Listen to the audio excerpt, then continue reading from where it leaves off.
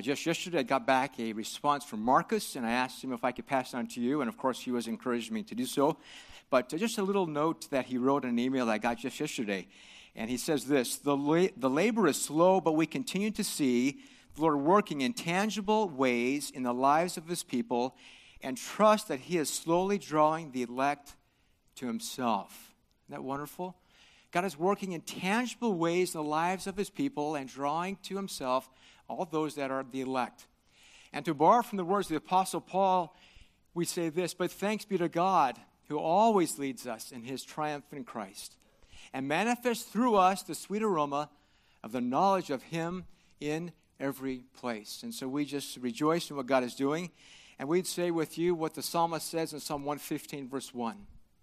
Not to us, O Lord, not to us, but to thy name give glory, because of your loving kindness, because of your truth. We have the truth of God given to us, inscripturated in the Word of God we call the Bible. And so would you turn with me as we look together? We're going to be going together to Deuteronomy chapter 6, if you just prepare for that. I'm so thankful. Thank you, John. Thank you, elders, for the privilege to be able to come. We are always overflowing with thankfulness to God when we gather together to fellowship with you as his people. And before we approach the text, I want to ask you a question to prepare your hearts to think about where we're going this morning. The question is a vital question. It is a question of massive proportions. And it is this: what one thing can you, Christian, pursue that will make the most of your life now and for eternity? Or we could phrase it like this: what singular aim must you have to maximize every moment of every day for the glory of God? Well, God addresses very clearly this consuming call in his love letter given to us in the Scriptures. And so let's look together at Deuteronomy 6, verses 4 through 9. And here we see before our eyes what is clearly the greatest commandment ever given by God to his people. It is a superlative statement given from God to us. It is of paramount priority. It is a dominating demand, the most compelling command ever spoken by God to man. So let's look together with eagerness of heart at God's word in Deuteronomy 6, verses 4 through 9. Hear, O Israel, the Lord is our God. The Lord is one. You shall love the Lord your God with all your heart, and with all your soul, and with all your might. These words which I am commanding you today shall be on your heart. You shall teach them diligently to your sons, and shall talk of them when you sit in your house, and when you walk by the way, and when you lie down, and when you rise up. You shall bind them as a sign on your hand, and they shall be as frontals on your forehead. You shall write them on the doorposts of your house and on your gates. We thank God for this, his living word, that is life-changing. Well, here we see Moses has penned these words to rivet in the minds of God's people what must be their ultimate priority, their ultimate pursuit. The date is around 1400 BC, when Moses penned these words under the inspiration of the Spirit of God. And we know the history goes like this. The Israelites had just finished 40 long years of wandering in the desert. And now here they are poised to launch out into a whole new start in the land of promise, the promised land. Yet before they receive the blessings of God that he's told them are coming, they're here told to look into God's most vital instruction to them.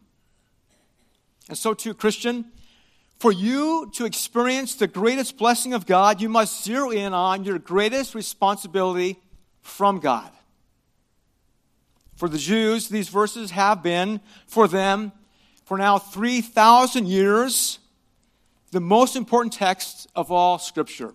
You ask any Jew that you're into, believer or unbeliever, in terms of saved or unsaved, what is the most central, key, focal text of all the Scriptures? And they will say it is this: Deuteronomy 6, 4 through 9. It is the Shema. The Shema, that means listen, pay attention to what is here, because it is of vital importance. Massive text, so important for us to understand. Now, Jesus himself makes that very same assessment. This is the greatest statement ever given by God to people. To understand this is the ultimate concern and command for all people of all times. One day in Jerusalem, the Pharisees, they try to trap Christ. They try to trip him up in his words. And so they say, are we supposed to pay the poll tax to Rome or not? They thought they had him. And you remember the story, how it goes in Matthew 22. Christ says, who has the coin that was used for the poll tax? And they look at it and he says, then you pay to Caesar the things that belong to Caesar, and to God the things that are God's. Well, the Pharisees hated Christ, and so did the Sadducees. And so they were there that very day. And they tried their attempt to throw a question at Christ that they thought he could not deal with. They tell him a situation, probably a true situation, about a lady who has 7 different husbands. And each of those husbands die. And the question that follows goes like this. In heaven, Christ, then, who will be the one who will be the husband of her? Who will be her husband? What does Christ do? He turns the tables on them, the Sadducees, and he answers that in heaven, there's no marriage. Whole different paradigm there. The enemies of Christ are now 0 for 2. One were miss, and Christ strikes them out. So the Pharisees still there. They put their heads together for a better game plan now to stump Christ. And you know what happens? They get their guru in the law, their expert, the lawyer, to go after Christ, to ask the question that they thought would shut him down. Teacher, which is the greatest commandment in the law, they ask. And here's why they think that Christ cannot answer their question. Because they know so clearly in the Torah, there are 613 commands, 613 different commands. 248 of those are positive commands, the do's. And 365 of those are the negative commands, the do-nots. They're confident that Christ will not be able to single out one command of all those 613 as the greatest command, the supreme command. With no delay, with no deliberation, with no discussion, Christ replies. And he puts before them the supreme command. Matthew 22:37. He declares, you shall love the Lord your God with all your heart, and with all your soul, and with all your mind. This is the great and foremost commandment. Where does Christ get these words? From the Shema. From Deuteronomy 6, our text that we look at this morning. Christ's words that day don't just confound his enemies. They compel us to love God like never before. This Old Testament text isn't just for Israel. It is for us, brothers and sisters in Christ this morning. So let's look together. Follow along closely now as we dig into this wonderful passage together before us in Deuteronomy chapter 6. Let me give you a brief roadmap where we're going in terms of a plan, outline, if you will, so you can follow along as we move together through this text. First of all, we will see the prized possession in verse 4. The prized possession. And that moves us to then our paramount passion in verse 5, which results in the practical pursuit in verses 6 through 9. The prized possession in verse 4, the paramount passion in verse 6, verse 5, and then the practical pursuit in 6 through 9 as we work through this together. Look at the text. If you're there, please go with me if you're not yet. I think you all are there. Deuteronomy 6, verse 4. It proclaims at the very outset what must be our prized possession, and it grabs our attention as it were like with a trumpet blast. It calls us to pay attention. It's Shema, like I mentioned earlier. It tells us to listen, follow, pay attention to what's coming after this. And so we ask, what then must we pay attention to? First of all, Moses says that the Lord, that's Yahweh, the covenant-keeping God of his people, he, the Lord, is our God. First statement made in the Shema. Now this shows us something wonderful about God. It shows us he has made himself personally known to whom? To his people. He is the God who has shown himself, revealed himself, manifested himself to his own people. He is the one who has initiated a relationship with those he chose for himself. And it was all because of what? Because of God's prior love for us, that he called us out of people, all of the lost people. And he did the same for his covenant people, Israel, from all the nations to be his own. Now look ahead in the next chapter, chapter 6. So I want you to see this. God is a choosing God. God decides who will be his own, who will be his people. Chapter 7, verses 6 through 8. Amazing. For you are a holy people to the Lord your God. The Lord your God has chosen you to be a people for his own possession, out of all the peoples who are on the face of the earth. Verse 7, so beautiful.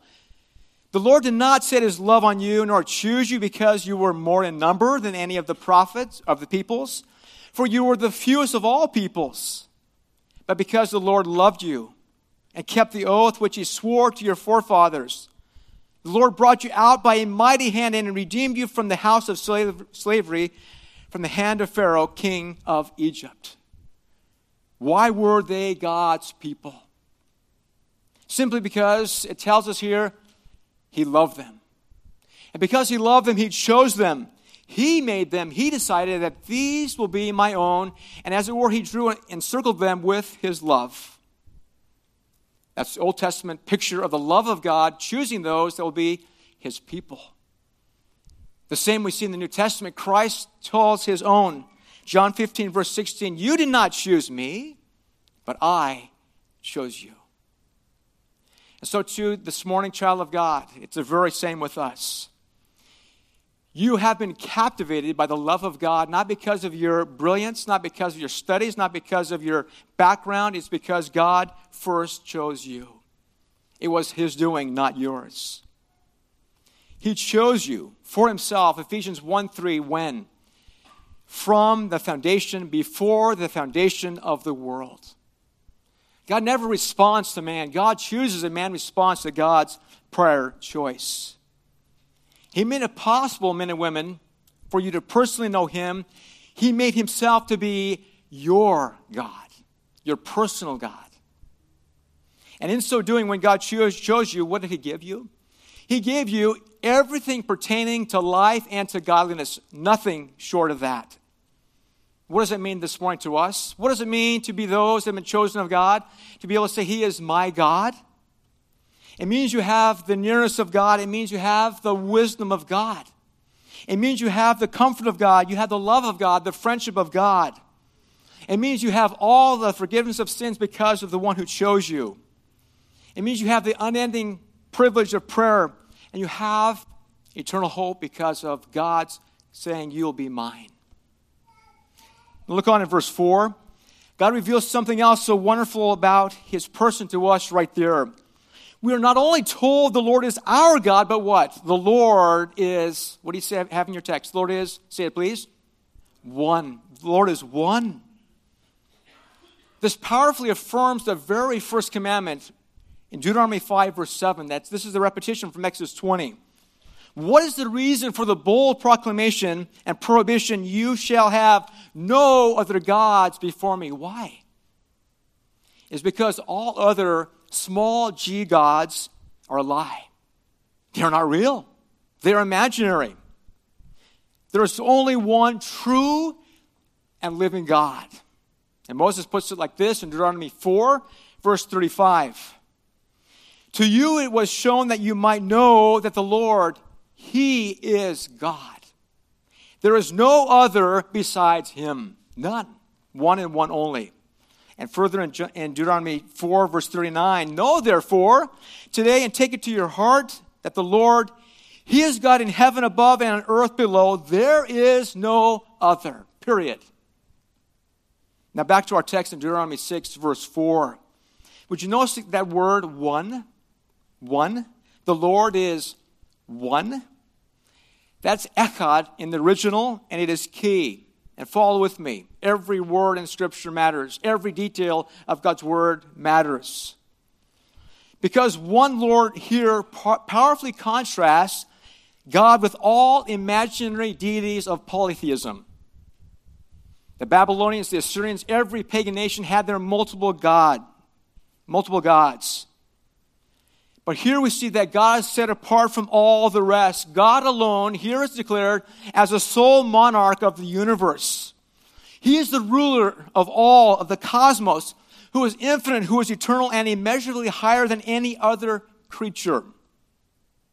God is absolutely holy. He is completely perfect, and in him there is no darkness nor taint of evil. This is our God, who has made us his own. God is the source of all that has been or ever will be. You see, there is none like our God. There is none that can compare with him. Before the temple was dedicated, in 1 Chronicles 17, before it was even built, God makes his unconditional covenant to David that he, through David, would establish his eternal throne, and it would happen through one who would come after David, and that would be Jesus Christ, his descendant. And David, in hearing the words of God, is overwhelmed with thankfulness and praise of God's greatness. And David says this there in 1 Chronicles 17:20. He cries out, "O Lord, there is none like you, nor is there any God besides you, according to all that we have heard with our ears." God, we have never heard of anyone that can compare with you, the one true God. None like you. He understood and is gripped by the reality that God is one of a kind. He is unlike any other in heaven or on earth. Now the word one, I told you, echad. Let's circle back to that. I discovered in my studies as I prepared for this that one here is also used of an individual who will in the future reign over all the world. Same word, one. Zechariah 14, verse 9. Listen to it. "And the Lord will be king over all the earth. In that day the Lord will be the only one, and his name the only one."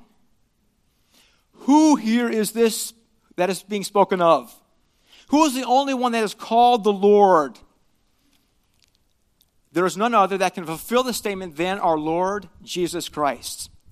Here we see Zechariah saying this coming one who will follow in David's rulership is the absolute God with whom none can compare. That term echad also indicates, this is fascinating, a compound unity. A compound unity. It points to the three persons of the eternal Godhead. That's the one of whom we'd love to sing God in three persons, blessed Trinity. This is our God. There's a beautiful illustration in Exodus when they built the temple, the tabernacle rather. Exodus 26, verse 6. Such meticulous planning as God reveals how he wants the tabernacle to be built.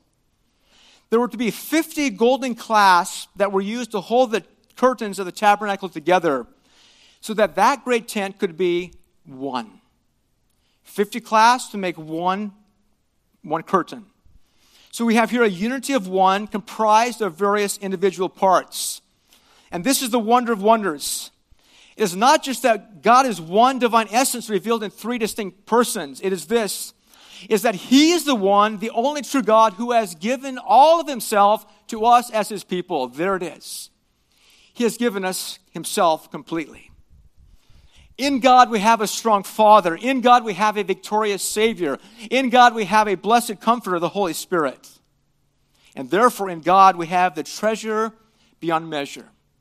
We have the most prized possession that He's given us, not in all the stuff, but in Himself. Friends, it's not just from God, but watch it now, but it is in God that we have it all. In Him we lack nothing. But we, just like Israel, we have the same problem. We're forgetful. We tend to forget the greatest treasure that God has given to us in Himself. And as we forget, we are unwittingly enticed by false gods, idols. Years ago, before the Czech Republic, so I ministered in the Philippines. And as you know, the Philippines is filled with Catholics, about 80% Catholics. And our first year, we were in language school in a little village of Baliwag, Bulacan. And we would meet people, we'd see virtually every village, everywhere you look, you see traces of idolatry in that land. They go hand in hand with Catholicism. In our town, we'd see them carve life-size idols. Weird, strange, demonic stuff would happen. And this one lady named Norma, she told us about her idol, what would happen to it, what it would do for her. She said it was about 1 foot tall. She would speak to it, ask it questions. She said in response to her questions, it would move back and forth. And we're like, our eyes are getting big. We're thinking, this is bad stuff. This is awful. This is demonic. We were repulsed by the idolatry that we saw there in that village and that lady, as she described that, in the idols that she worshipped. But watch this.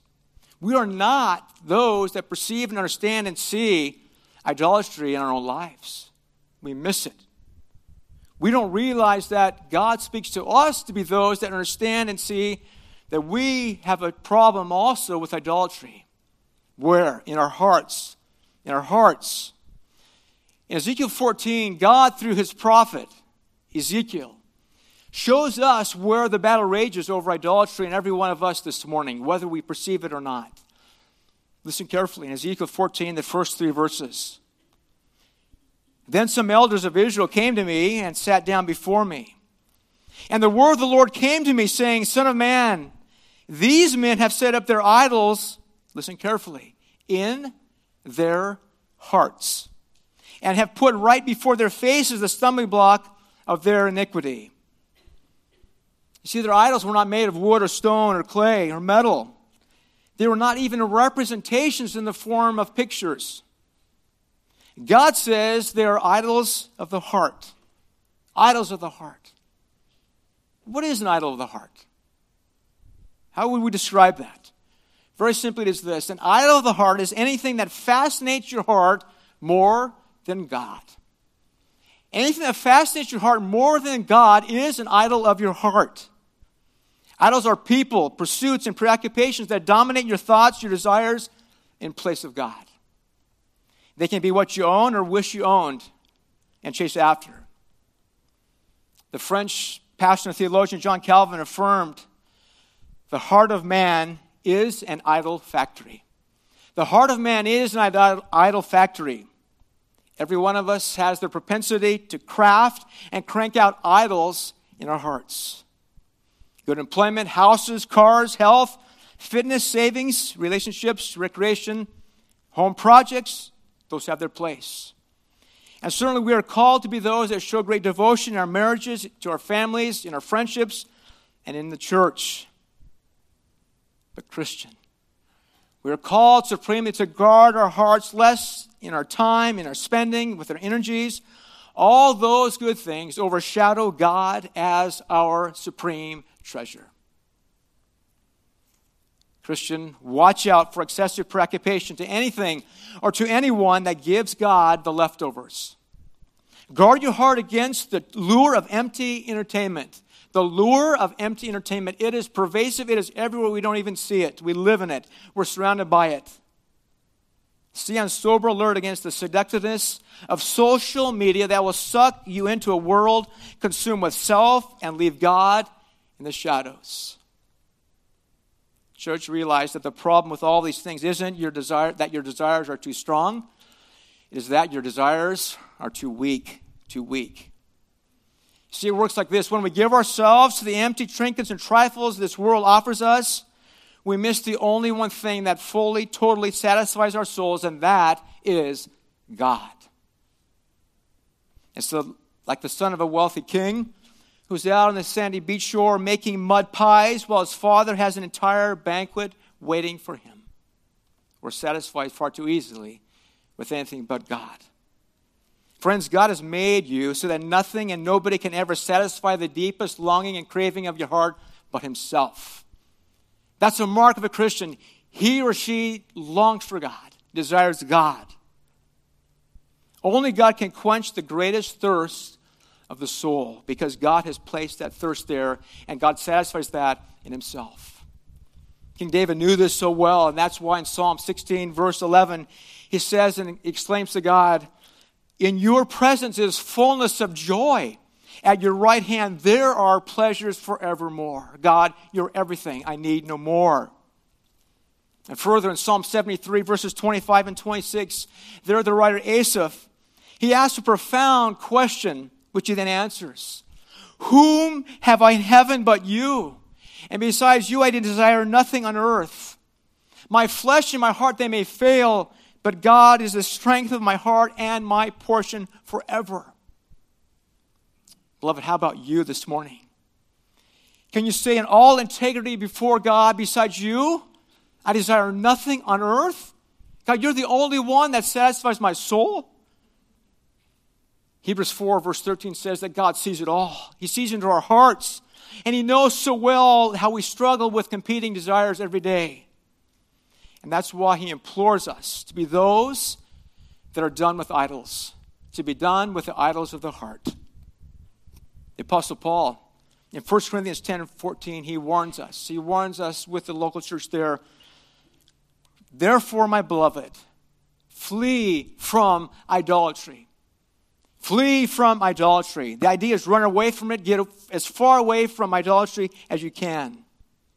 It wasn't just the Apostle Paul who warned the saints against idolatry. The Apostle John, 1 John 5:21, the final word, the final capstone in his first epistle goes like this. Little children, you know the text, guard yourselves from idols. Guard yourselves from idols. So, beloved, keep at the forefront of your mind. Tell yourself the truth that only God must be my greatest treasure. Only God can satisfy my soul's desire. Well, what then is to be our response to all that God has given us in Himself? He, as our prized possession, must also be our paramount passion. Our paramount passion. And this is so wonderful. This is so heart-driven. By our God-given constitution, by the way that God put us together, the way God wired us, every right-thinking, normal, rational individual has to love something. It's divinely given by God. It could be a house, a sports car, trendy clothes, some new smartphone. It could be wealth. It could be a life dream. It could be liked and followed by others. If there is one supreme love that God has given us as His children, it is the capacity to love Him. To love Him. This is to be our paramount passion as believers. Look back to the text in verse 5. It shows us how that love for God is to dominate our lives. And remember, Christ said, this is the greatest commandment we're looking at. Verse 5, you shall love the Lord your God with all your heart, and with all your soul, and with all your might. These words here form the essence, foundation of the Christian life. Loving God in response to His prior and ongoing love for us. This is so indispensable for growing in our walk with God that Moses drives it home time after time after time in the book of Deuteronomy. Look forward to Deuteronomy 11. Look at the emphasis given to God's people to never veer from loving Him as our prized and paramount passion. Deuteronomy 11, verse 1, such a clarion command. You shall therefore, what does it say? Love the Lord your God. He's already told them that. He's telling them that again. And then Moses, at the age of 120, he's facing death. He implores God's people, some 2 million of them, to embrace this vital commitment. Deuteronomy 30, verse 16, the end of his life. Look what he pours forth, longing that they will not forget this paramount focus and passion. I command you today to love the Lord your God, to walk in His ways and to keep His commandments and His statutes and His judgments, that you may live and multiply, and that the Lord your God may bless you in the land where you're entering to possess it. These are Moses' last words to God's people. Don't forget, love God with all your lives. And then further in verse 19 of the same chapter, Deuteronomy 30, he pleads with all the heavens. He says, I call heaven, and he pleads with earth, and I call earth to witness against you today that I have set before you life and death, the blessing and the curse. So choose life in order that you may live, you and your descendants. How do you choose life? He says, by loving the Lord your God, by obeying His voice, and by holding fast to Him. For this is your life and the length of your days, that you may live in the land which the Lord swore to your fathers, to Abraham, Isaac, and Jacob, to give them. What was first on the agenda that Moses repeats over and over again? Love God. Love God as His people. These words in this text are for us today. This is the supreme command given by God to us as his people. Love God. Love God. You ask, but how does that look to love God? How does it manifest itself? How do we grow in that? Look at verse 5. You shall love the Lord your God with what? All your heart, and with all your soul, and with all your might. Let's work through this. Let me give you some aspects of how this fleshes out in loving God. First of all, this kind of love that we are called to grow in is a love for God that is intimate. It's an intimate love for God. You cannot tell in the English, but in the original language, every one of the personal pronouns, you or your, in our section, all the way up to verse 14, are constantly, very fashionably, not in the plural, you, like you as a group, but you individually, second person singular. God is speaking specifically to his followers individually. It speaks here of one's personal love for God.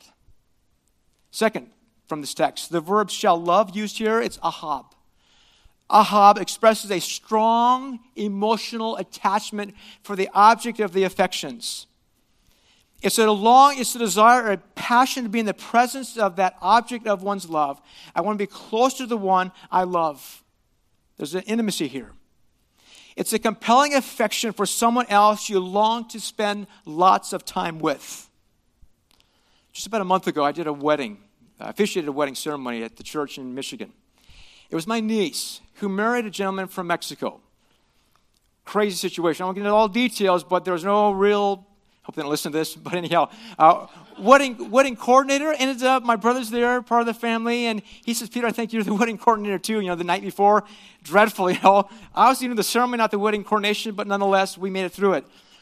The Mexican fiance had a request from me.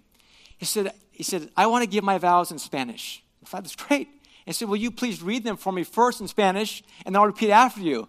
I think, oh no, high school Spanish was decades and decades ago. Very difficult. I practiced the Spanish words, and I think he said the same thing, okay? Hope it matched fine. Hope it worked out. But here's what's amazing. Before they gave their pledges to one another of their love for the rest of their lives, as God would grant them grace, they're like foot and a half away from me. It's kind of like I'd like to step out of this, and just let them enjoy the time, gazing eye to eye, just overwhelmed with affection for their soon-to-be spouse. The song La Vida was played. There was one thought in their minds, the heart of their affection, their spouse-to-be. And as the song La Vida was played, this Mexican, Josue, I had to call him by his Mexican name too, the whole wedding thing, Josue starts singing the song as well. He cared nothing about it. It's as if in his mind at that time, it wasn't his mind, there was nobody else in that room except his wife Hannah, wife-to-be. You see, he was dominated in the heart of hearts for her. This is the affection to which God calls us, to be overwhelmingly preoccupied with God and God alone. This is the way we're to respond to his love for us. With all your heart. All. That word heart there is lebab.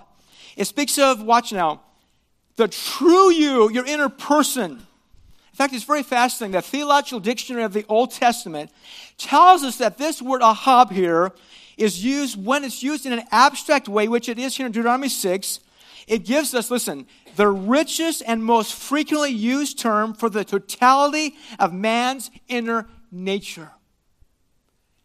Lebab, heart, means completely all of you. Nothing left out. It's total, passionate, given overness to the object of one's love.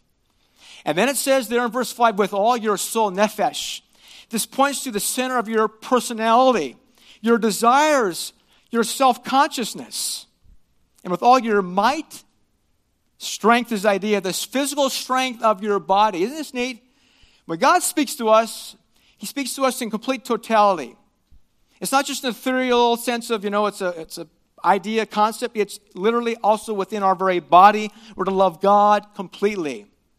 And here's what we must grasp of this. All of these, heart, soul, and might, you put them together and they show the highest degree of total commitment in loving God. It's loving God with your whole person, every part of your being Christian. Now, this is very important. Friends, don't ever think your love for God is some contribution you give to Him on Sundays, your groups during the week, when you go to a conference. Those are wonderful things. God doesn't want just part of your life. He demands that there's all full, total commitment of your entire being to Him. Total commitment. There's an old story, and it's not a true story, but it's a fascinating story. I love it. One of my favorite stories of a guy named Farmer Brown. John's heard it and told it, I'm sure. I'm sorry if you've heard it last Sunday, okay? Farmer Brown wakes up one morning, and he has a desire.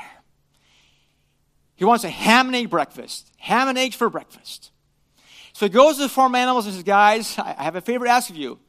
I want a special breakfast. I want ham and eggs. And in response, the chicken thought it was a good idea and said, I'd be gladly happy to produce some eggs for the breakfast. And then the pig thought about the implications. And it says the chicken, for you, that's simply a contribution. For me, it means total commitment. Total commitment. You understand? His life. All right. For God's people, God says, I want total commitment. I don't want part of your life. I don't want just some percentage. I just don't want you to when you have time for me. God wants all of our lives, all of our minds, all of our hearts, all of our bodies offered to Him as a living sacrifice. Romans 12, verse 2. Present your bodies as a living sacrifice, which is your reasonable spirit of worship, reasonable service of worship. Now let's work this out in our minds together. How this should play in terms of walking with Christ, with love, loving hearts that grow and soar in response. First of all, the love here in our text that God wants you to grow in is not just some external going through the motions. It is wholehearted, and it is fueled and undergirded by the passionate love for God. Second thing, the kind of love here we see is not measured, it's not calculated. It flows from being indebted to and abandoned to God. True love, listen now, true love makes the husband-to-be almost reckless as he approaches the engagement time, almost reckless in looking at his savings and thinking, I got to get her a ring. I got to get her an engagement ring. Almost reckless in pulling out whatever he can possibly spare to purchase that diamond ring for his beloved. Thirdly, the biblical love we're talking about here for God cannot just be internal. It must be external. It must be visible. It must be seen.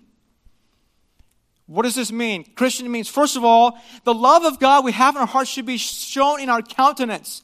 In the way we look, in our faces. There should be happiness, thankfulness, smiles. It should be heard in our words. It should exude from our contagious devotion to our God.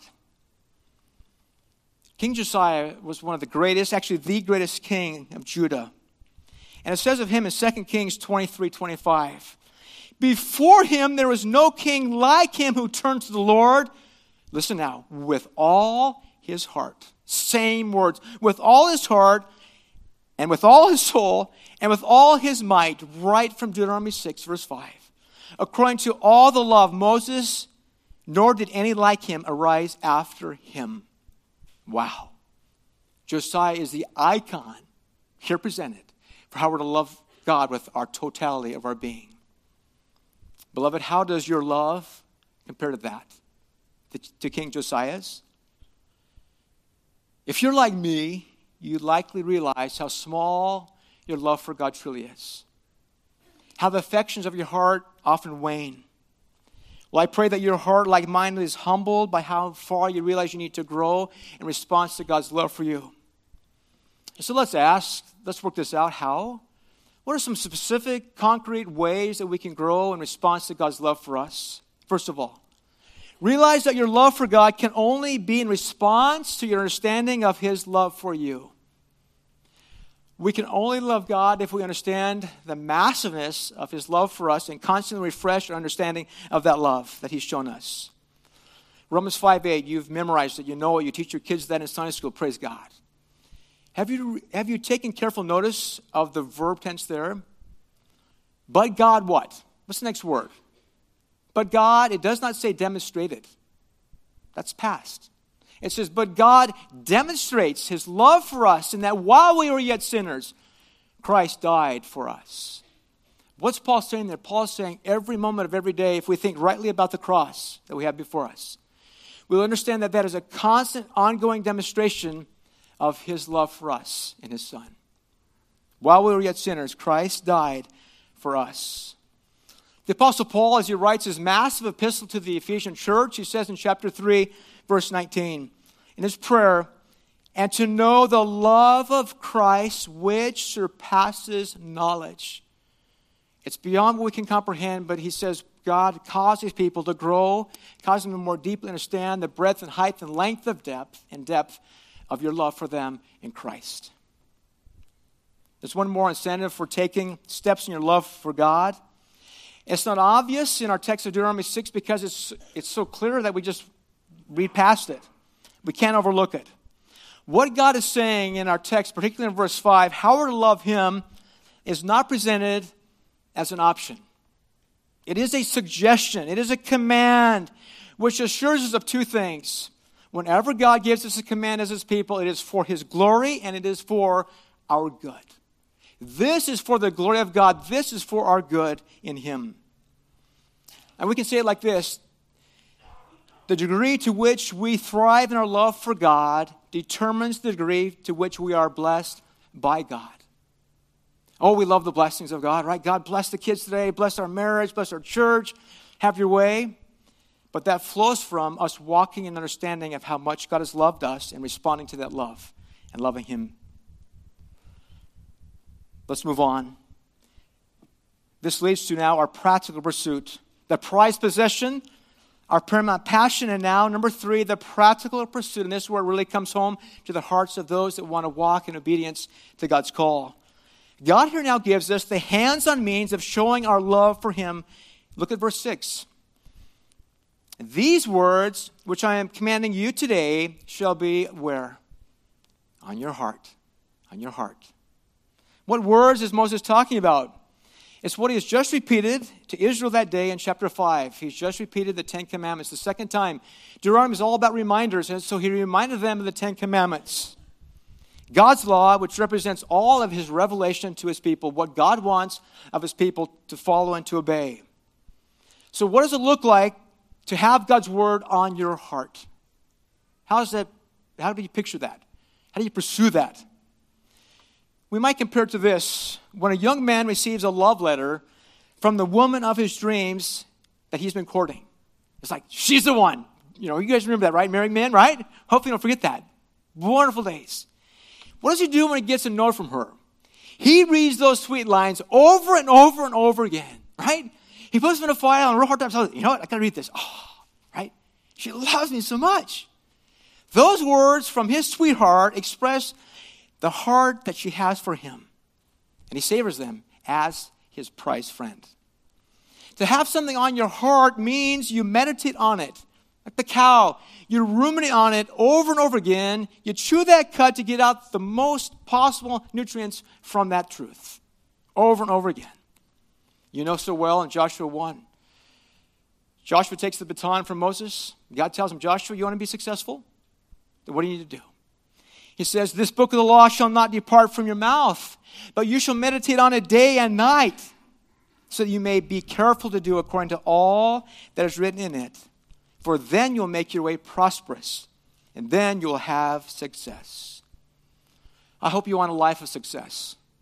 You should. That's God's desire. We pursue that. But how does that come? It comes through loving God by loving and meditating on his word.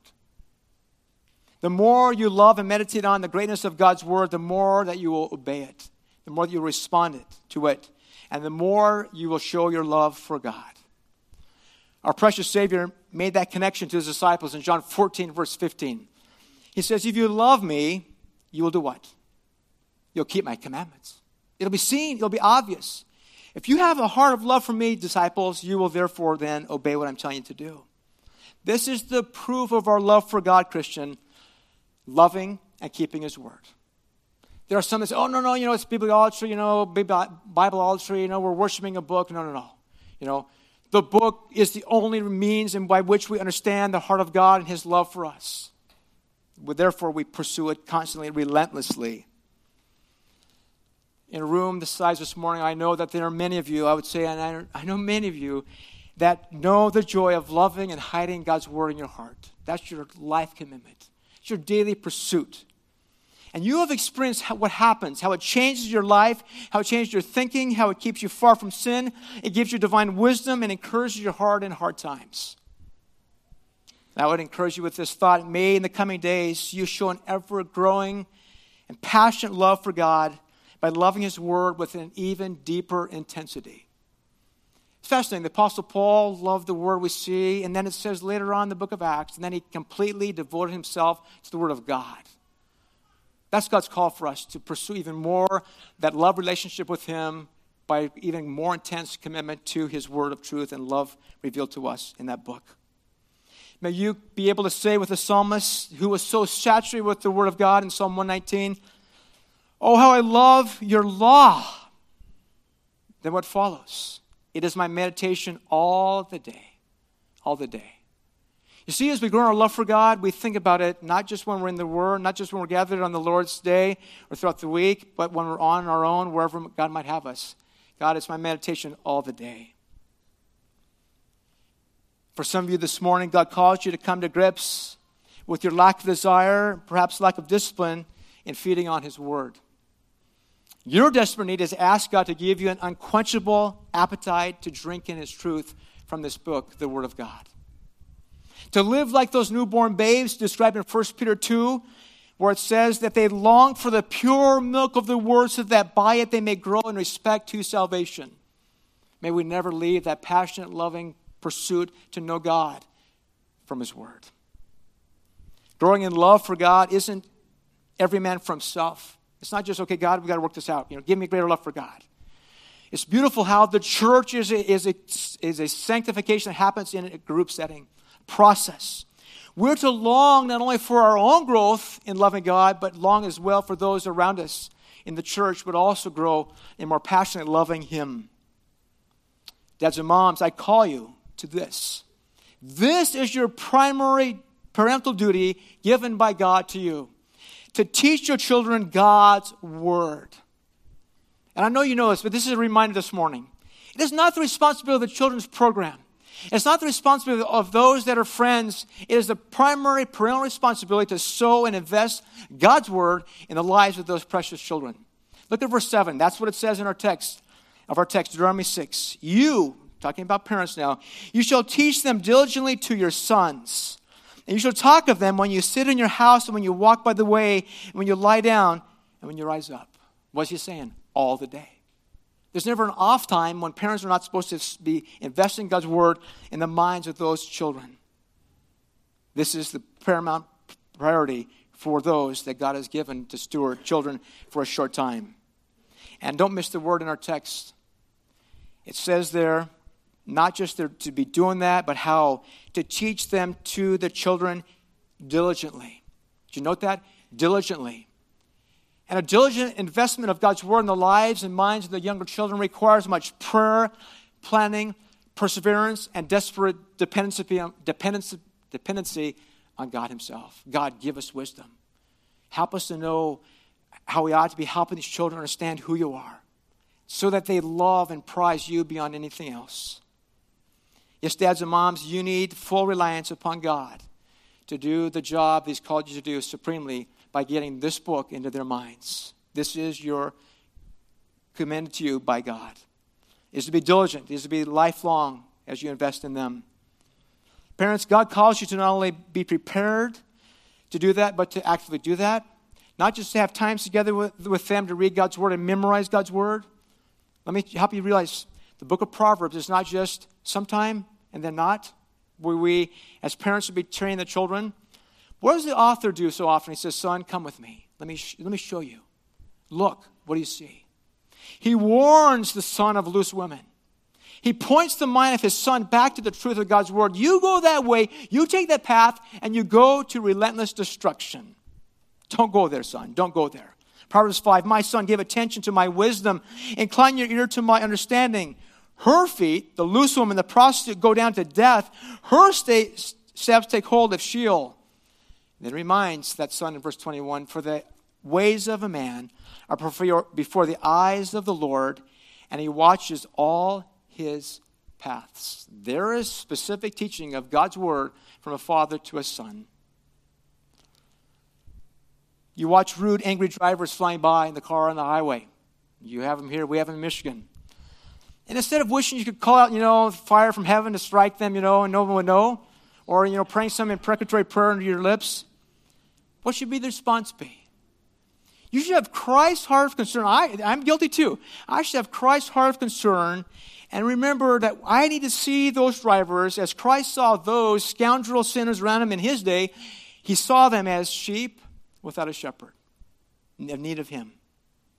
Parents, let me encourage you strongly. Don't get so wrapped up in your schedules, even in serving, that you neglect investing spiritually in your children. Over 2,300 years ago, wise old Socrates in Athens said this to the people. Could I climb the highest place in Athens, I would lift my voice and proclaim, fellow citizens, why do you turn and scrape every stone to gather wealth and take so little care of your children, to whom one day you must relinquish it all?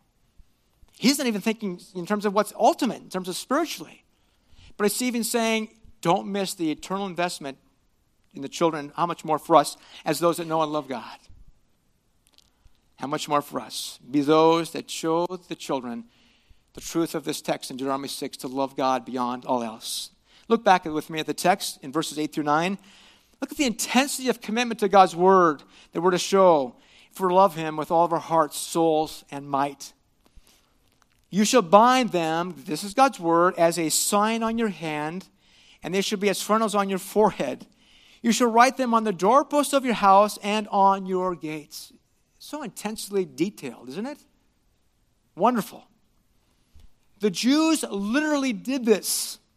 They wore the frontlets on their foreheads, which they call the tephilim or phylacteries. And many Orthodox Jews, especially in Michigan area, we have thousands of them. They wear these. You see them walking up and down the street to the synagogue. Actually, I found one of these phylacteries several months ago. It's fascinating. Someone just threw it on the side of the road. They include a little box in the front of this thing with 4 Old Testament texts, including this passage of Deuteronomy 6, the Shema. And then they bind these with leather straps to their foreheads, and they walk around that way. They began to also write parts of Scripture in parchment to roll it up and put in a small case they would affix to their doors. They were called the mezuzahs. Now, for most, they became an empty symbol, a ritual, a veneer that meant nothing to their spiritual condition before God. And in Matthew 23, verse 5, Christ says to the Pharisees who did all the factory stuff and all that stuff, he says, but they do all their deeds to be noticed by men, for they broaden their phylacteries and lengthen the tassels of their garments. Remember, it's the heart of love that God is after. Christ says, these people honor me with their lips, but their hearts are far from me. It's all a show. God's word ought to be everywhere in our lives and minds. And reminders of God's word are so important because this is what the text is saying here. Place before you reminders that are tangible, that'll trigger your thoughts to the truth of who God is and how you're to live before him. Reminders of the truth of God's word should be in our homes. They can be on our home pages and on Facebook as well. But they must be far more than decoration that we just get used to. We just see and it doesn't register anything in our minds. All the reminders we're called to, even in this text, are to serve as constant reminders of God who calls us to love him with all of our lives. In other words, to respond to those reminders. God looks into our hearts. He sees into our souls. He himself, right at this moment, perfectly discerns the condition of our love for him. And the question that he would put before us now in response to our text is this: how will you respond to my love for you? How will you respond? Will you tell God today, come what may, by your grace and for your glory, I will love you with all my heart, with all my soul, and with all my strength. God, will you give me the grace, the strength to do that? That is God's desire for us as his people. It was in the mid-1800s that a lady whose name was Elizabeth Prentice and her husband were working in a church in New York City. They loved the Lord. And they didn't realize what was coming. Within a period of 3 months, their second and third child, one a newborn, the other was 4 years old, they died. They were overwhelmed with grief and loss in losing those 2 children. Yet their confidence in God and His love remained steadfast. And during that period of loss, Mrs. Prentice took a pen and wrote these following words. More love to thee, O Christ, more love to thee. Hear thou the prayer I make on bended knee. This is my earnest plea. More love, O Christ, to thee. More love to thee. More love to thee. Once earthly joy I craved, sought peace and rest. Now thee alone I see give what is best. This all my prayers shall be. More love, O Christ, to thee. More love to thee. More love to thee. Would you respond with me in prayer? Oh, Father, we thank you for your word, for your living and life-changing word. Father, we thank you that it is the truth that we need to hear and to live out. Father, we would pray that we would love you like never before for all that you are and for all that you have done for us in Christ. Father, we bless your name that you and you alone are the one and only true God. God, we marvel that you have reached out so far to us to save us, to take us from our sin and make us your own in Christ. Oh God, work in each heart. Father, show us right now specific areas in which we do not truly match in our words how we live in our lives. Father, show us how we need to be those living sacrifices. Father, have hearts that soar in their love for you. Father, we'd ask that we would be not just hearers, but obedient doers of your word this morning. Father, remind us of these precious truths. Would you sear them to our hearts, that our love and our obedience to you will be what it's never been before, that we will walk in a manner worthy of you and love you supremely above all else. Father, bless the marriages in this church. Bless the children, the families, the friendships, the ministries, the love for your heart of missions. And God would ask that supremely it would all be done and empowered by our responsive love for you in Christ. Father, we look forward to the day when we are gathered around your throne, where our love will be complete with all the redeemed of all the ages. We will declare the greatness of the Lamb of God who demonstrated your love for us in being the Lamb of God who takes away the sin of the world. But Father, we thank you for our precious Savior, through whom you prove your love for us.